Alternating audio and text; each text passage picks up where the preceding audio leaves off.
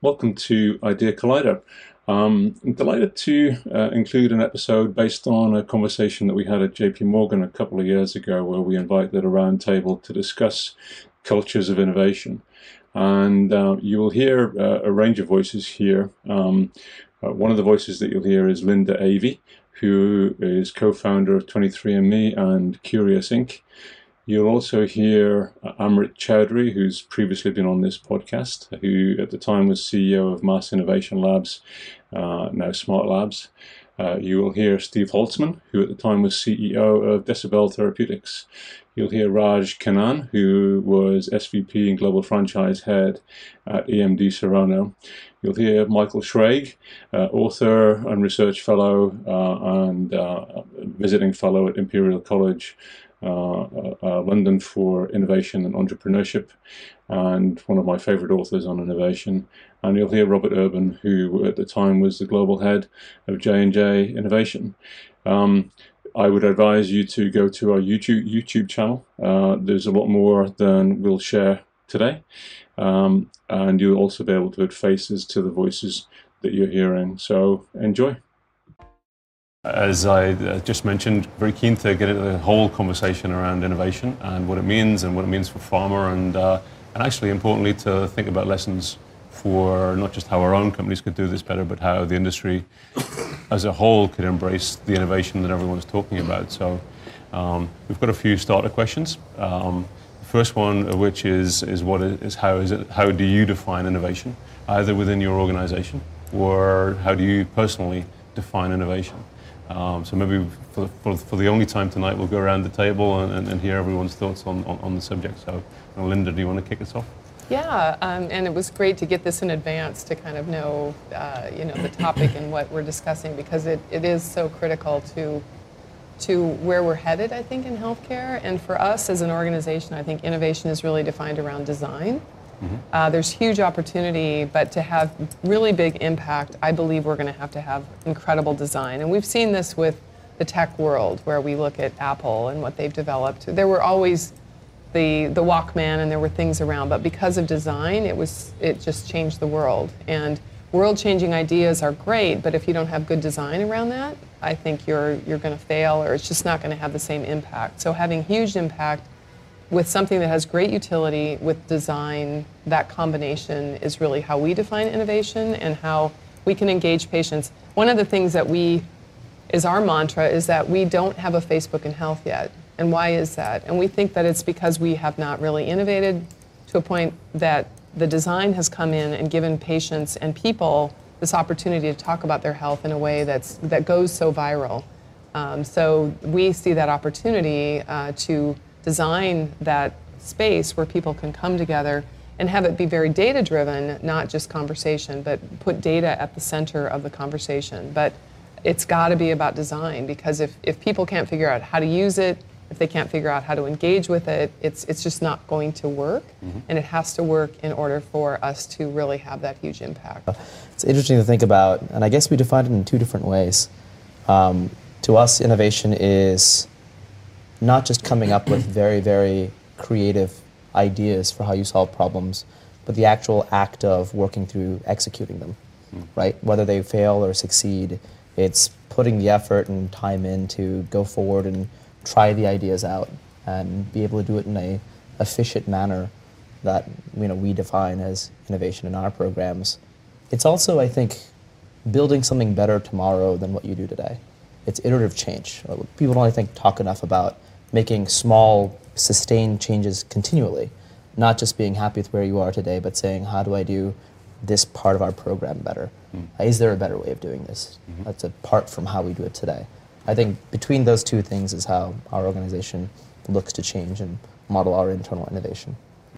So I think of innovation as the output of acts of human creativity whose implementation better enables us to achieve our mission and thereby realize our vision. So therefore, it is something which is available to someone working in accounting as much as it is to the scientist at the bench. Okay, cool. I think in the interest of metaphorical consistency, it shouldn't be a vision, it should be a calling. So When I work with executive ed classes or organizations, I have a simple operational definition of innovation. Innovation is the conversion of novelty into value. And so when anybody discusses in an organization is something innovative or not, you break it down into, okay, what's the novelty? To whom is it novel? Where's the value? Who gets the value? And what's the conversion process there? And design, digitalization, industrial design, manufacturing, that's all a part of the quote-unquote conversion process on this. So I think that's the real kind of issue. For me, innovation is a medium, it's a means to an end, it's a way of getting to the fundamentals of what does value creation mean to the enterprise, how diverse or how specialized is the organization, so that some things that may be novel to the organization or old hat to some of their customers. And conversion is a very interesting issue as well, because it deals with the processes of if we have data sets, if we have diverse materials and resources, does that make our conversion processes easier or more difficult? Do we have to diversify the portfolio of conversion processes? So again, it's a way of, innovation is a way of addressing new value creation in the enterprise, be it for one's channels, be it for one's customers, be it for one's users, or be it for one's employees. Cool. It's fun that we start this way, thinking about what is innovation and what does it mean to us, maybe what does it mean to our organizations. I would like to include what will it mean to society, the key stakeholders for which we do all these things. And it means such, I've tried to understand, by studying this a little bit, how diverse opinion do individuals have in this context, and I find it to be extraordinarily, I think, misunderstood, or in many ways a difficult to act upon framework for most people. Right? So new and useful. Another way of saying what you just said is, I would say, a very practical way to try to put things in a box that people will all agree. Yeah, in fact, after having thought about that, that is innovative in its way. I think if you think about the ways in which individuals can seek to get closer to that, often striving towards simplicity, which often is embodied in the aspects of design as a path towards what will lead to a better way in which the people in accounting or the people in manufacturing, as well as someone on the front lines of the biology or other ways in which we think about it, can all be rallied around how they too can get involved. I think underappreciated often in our industry is how critical business model innovation will turn out to be in making it actually as valuable and as useful and as convertible as it is going to have to be. So there's a bunch of pieces in that. For a company like Johnson & Johnson, it steps back, and I suspect we'll get into these more quantitative things, at the level of delivery of care. So, if you think about what does it really mean, it's how many days of life that are wonderful do we get to have, right? And how can one, deliver that in ways that are truly quantifiable and sort of validated to be associated with a particular type of intervention. And so I look forward to flowing through these as we get into the individual pieces. But for me, it tends to come down to how do you act upon it? How do you find ways to, in most cases, think about taking complexity out of the system so that you can do it faster, more affordably, and more impactful? Interesting, okay. And before we get on to throwing the questions back around, Raj? It's a tough spot to be in after all of that. All of the definitions that have been given out. And I think there's aspects of many of those in the organization that I work in. For us, I think fundamentally it comes down to two words. One is curiosity. I think the ability to get our employees or in any team to be fundamentally more curious is the key for innovations. And I think the ability for an organization to allow that curiosity to grow, which means to give them the time and the resources, is the fundamental thing that really makes one organization different than the other.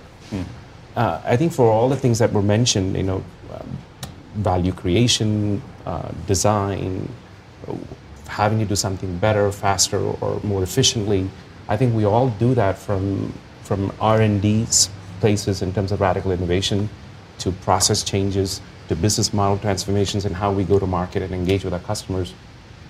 So we have many innovations that go on, but the fundamental thread in our organization is defined by curiosity. Steve, you're starting a company. And one of the themes of this evening's conversation is around cultures of innovation. How do we create? How do we understand the innovation culture within the organization? So I guess throw this to you first. How do you plan to manage innovation within the organization, and will it be measured? Yes. So I don't think you manage innovation. I think you lead, you inspire, and you provide the environment in which it can flourish. And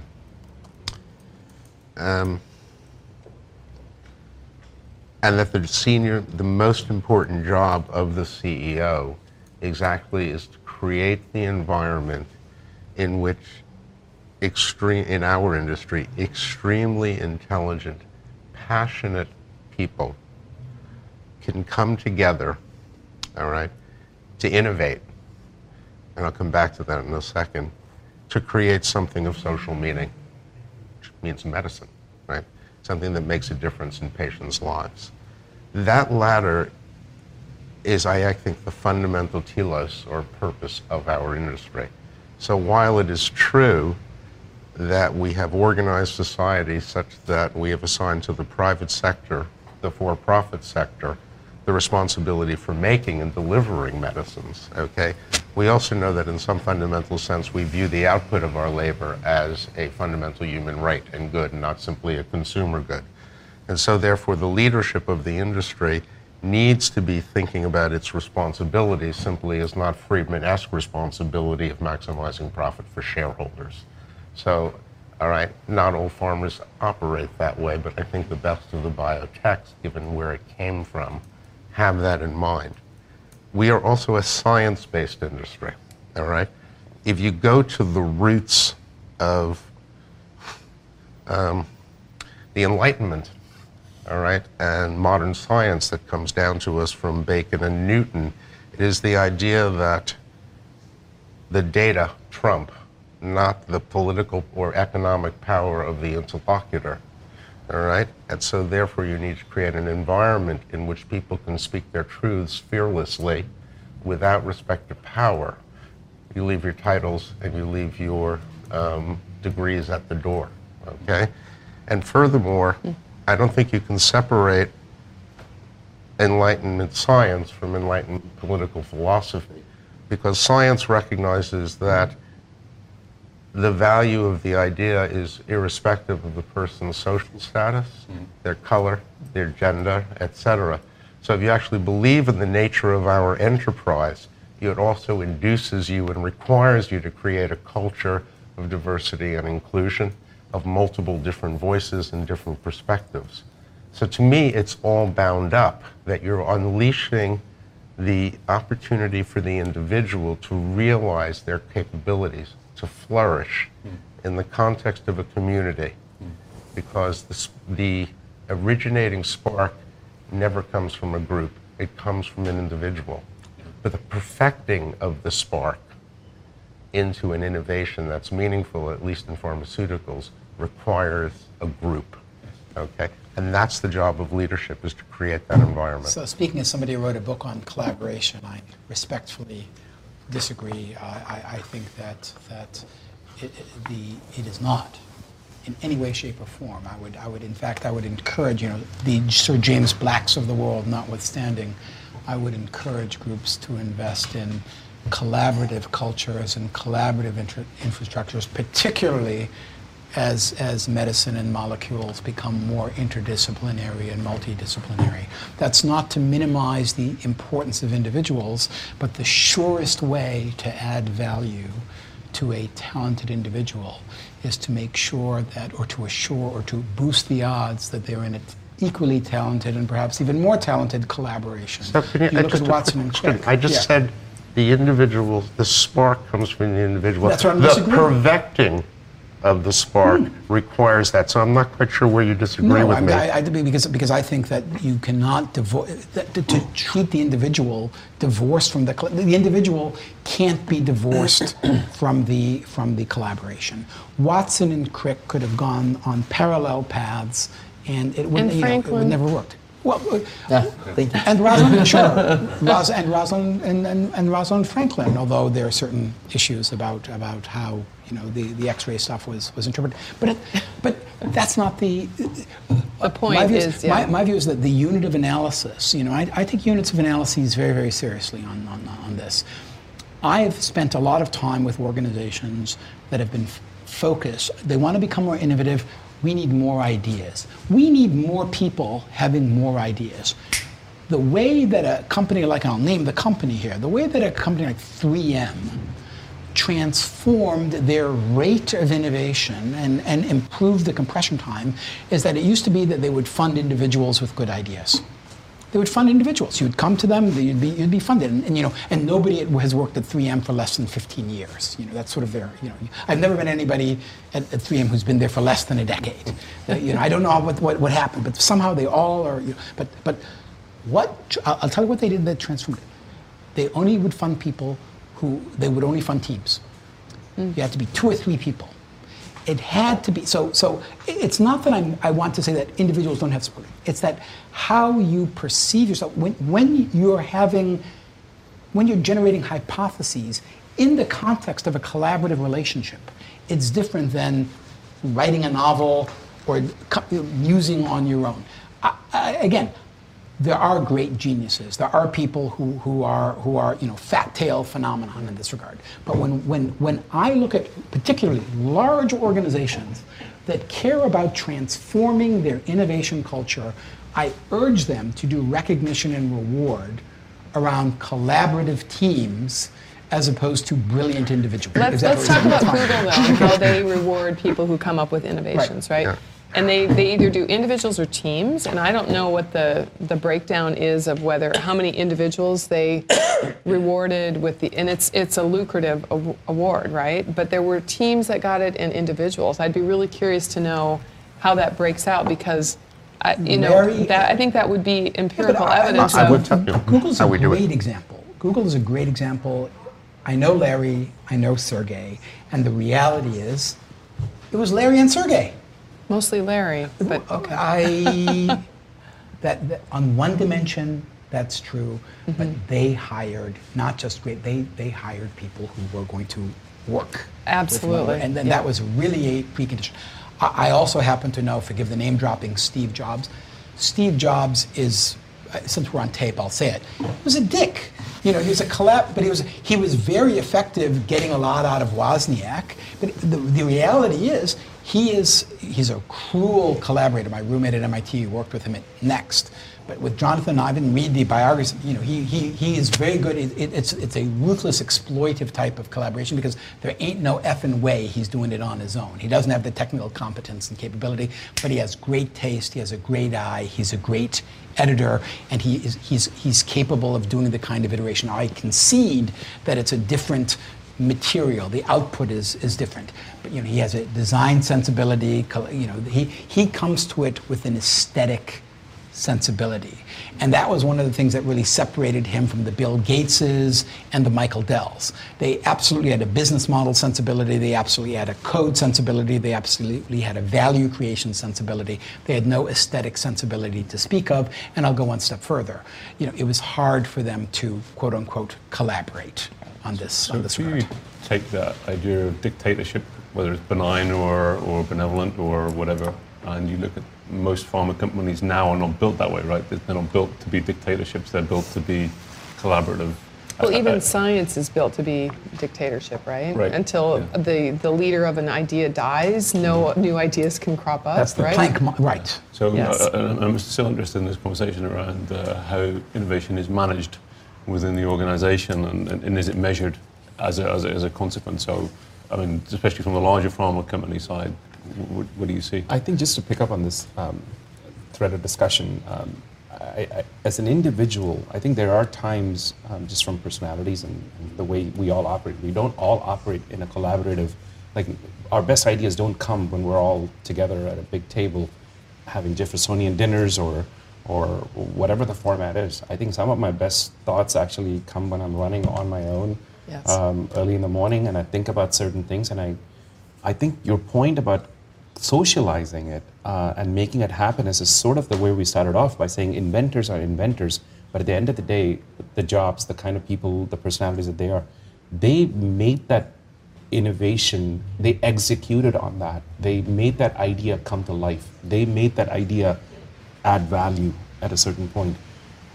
I think that is what we're talking about here. So you don't want to suppress the individual kernels of brilliance that some people do have in concepts.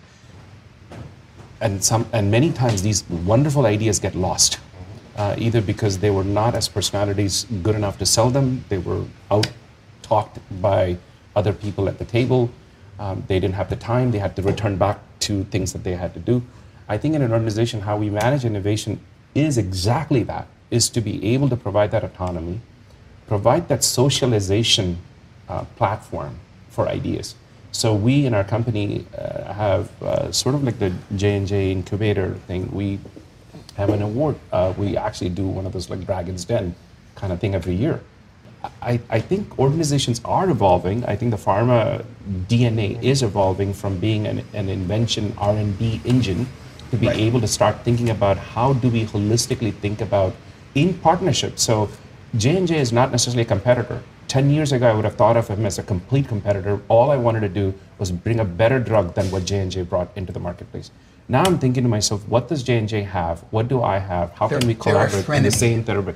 It's a frenemy. So the lines between friend and foe are being blurred slowly but steadily in how we collaborate and how we partner within the pharma companies. Now, the IP part of it is still a huge issue because we're still spoiled children in pharma where we say it's mine, it's mine, it's mine. And that is a huge barrier to innovation, the way we start off, because that's how exactly every conversation starts as to how we build fences. So he's working on something that I have no access to till it gets to like phase 2 or something, when we could have collaborated right up front in a way that could have actually increased the pie for all of humanity, right? But that IP thing has to be solved in some way because IT moved to open source. IT broke down those barriers. God forbid you use GitHub and APIs as a business or technical model. Shame on you. Getting back to that individual versus group thing, I will tell you that when I have that really interesting idea and want to think about it and have been thinking about it all night, the most exciting thing for me to do is to present it to my colleagues so they could tear it apart. That is the best part of working in a collaborative group of peers. I could not agree with you more, but I want to put a twist on this. And you know, in a book that I wrote, this was the thing that ticked off the most people. I think if organizations really care about innovation, the most important cultural shift they can make, even more important than this individual collaboration dichotomy, is to kill the word idea. Ideas are a bad unit of analysis. For science-driven organizations, pay no attention to people's ideas, pay attention to their testable hypotheses. You look at the Google culture, you look at the Amazon culture, you look at the Netflix culture, you look at what Microsoft is doing in the cloud with Azure and Rani Kohavi's group. They're running all manner of experiments. R&D has become ENS, experiment and scale. Now they have the advantage because a network reduces the cost of scaling something, and I fully concede that's a harder task. How do you get to that much data to do a data-driven thing, right? Right. Well, all I'm saying is, in the same way, you know, you're talking about Dragon's Den, or because we're in America, Shark Tank. You know, you're talking about making a presentation, you know, of an idea, you know, minimum viable product. You know, minimum viable, I call those things prototypes. But the reality is, don't present an idea, present a testable hypothesis. And this is the trick, and this is what I think is really, really hard for science organizations. How do you make that a testable business hypothesis as opposed to a testable technical hypothesis? And that's hard, and that's where I fully agree with you, that's where the art of these things come in, because I haven't been able, and I work really hard at this, I haven't been able to come up with a methodology or a way of training or a way of educating where I can spend time with people and come away confident that they can craft a business hypothesis as opposed to a technical hypothesis. You've got 14, 15 companies sitting in your space. You must see differences between those companies and between those companies and large pharma and how they manage innovation. So it's actually really interesting. We know a lot of the heads of R&Ds for these groups. They sit in our space and they build their teams. In a lot of cases, they come, in CRISPR, they came with one person, the CSO, Bill Lumberg, and he built his full team out as part of the program he was building at our space. And they were the first client we had, so we had a lot of face-to-face time, and we were really just working with them originally when they were doing that process. I'll say that actually it's remarkable. It depends on where the people leading the research are coming from. There are a couple of companies that have had professors as the chief scientific officer, as the head of R&D, that have come out of the Albert Einstein and the local institutions in Boston. And then there are other people who come from big pharma, who were at Merck or Biogen or Johnson & Johnson, who led groups there and now are building by themselves and with originally and then backfilling a team, innovation. The similarities between all of them is the ones that are doing really well all hire really high quality talent, people who are smart, inquisitive, and willing to put real thought into what they're working on and why they're working on it. And then they get out of their way. They make the resources available, they set the goals of the organization, and they say, let's collaboratively figure out a way of doing this, not necessarily my way of doing it, but let's explore it. And that's been similar for both the academic groups as well as the industry groups. What do they do wrong? What do they do wrong? Yeah, you have 14, 15, how many of them they're going to fail? You just know they give off the stink of failure because they their culture of innovation fish rots from the head or from other angles. So how do you know they're going to fail? We've been remarkably lucky. Okay. Our first 9 companies have raised $4 billion. So they're good at raising money. They're great at raising money, and Is that a good filter? Have you figured that out? but they create fantastic data in order to do so. This is not I have a great brand name and I can raise my Series A. This is, look at the things we've done, and whether it's What do those data sets have in common? I don't think I could draw that kind of cross areas of research, Okay. gene editing, immuno-oncology, diagnostics. I don't think I can find the commonality between those. Okay. I think that people who are really motivated to be moving forward find solutions.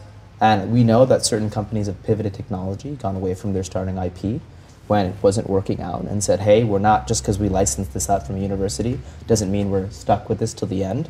If we are trying to do this change, let's find another way of doing it. I think that the ability to pivot is remarkably important for early stage.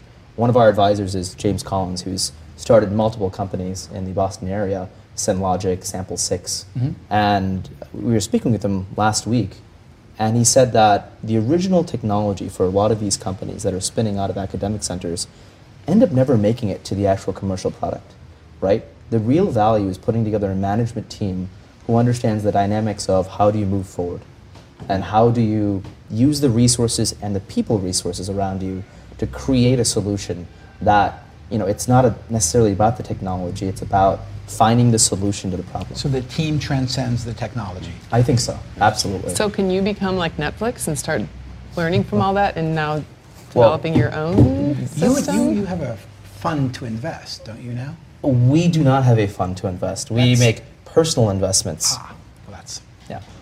So I've been lucky enough to be able to invest in some of these companies, but that's... So Linda, As opposed to serendipitous. Yeah. Sorry. Yes. So Linda, you've been one of those people at, I guess, the other side of that. So when you've seen your organizations grow and prosper, what have been the early clues that was going to happen or otherwise?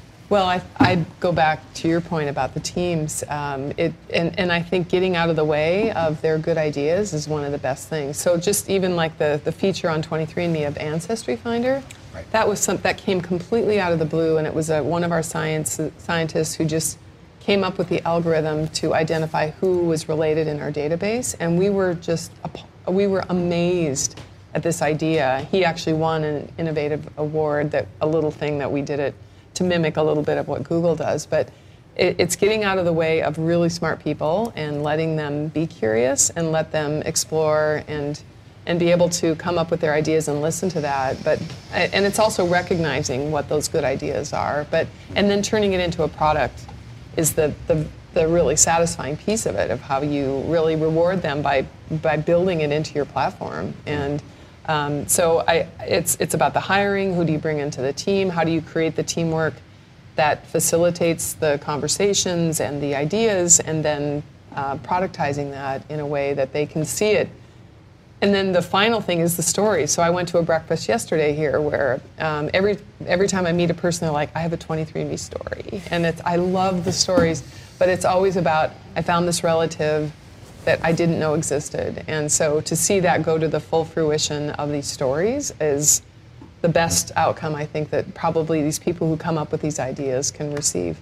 I think that's a very profound insight here, because it has been my experience that one of the most useful bits of feedback is not, quote unquote, just the user experience or NPS, Net Promoter Score.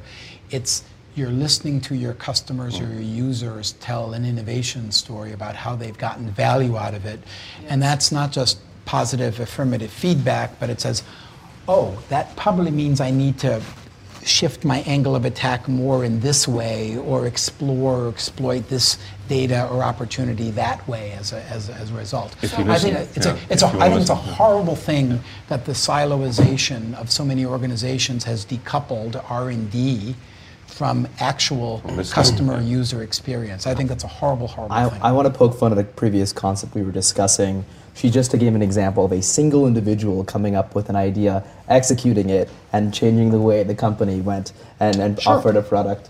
Yeah. Just to point out that it's not, people can make differences themselves as well. And ideas can turn into amazing. Sure, and I can make the equally obvious conversation that one looks at Ancestry.com, which came around, and they were doing comparable sorts of things. There are a lot of places where individuals can try things. I have nothing against individuals, but I want to stress this. In the same way that managing a portfolio of products is not the same thing as managing a platform, managing a portfolio of talented individuals is not the same thing as managing collaboration.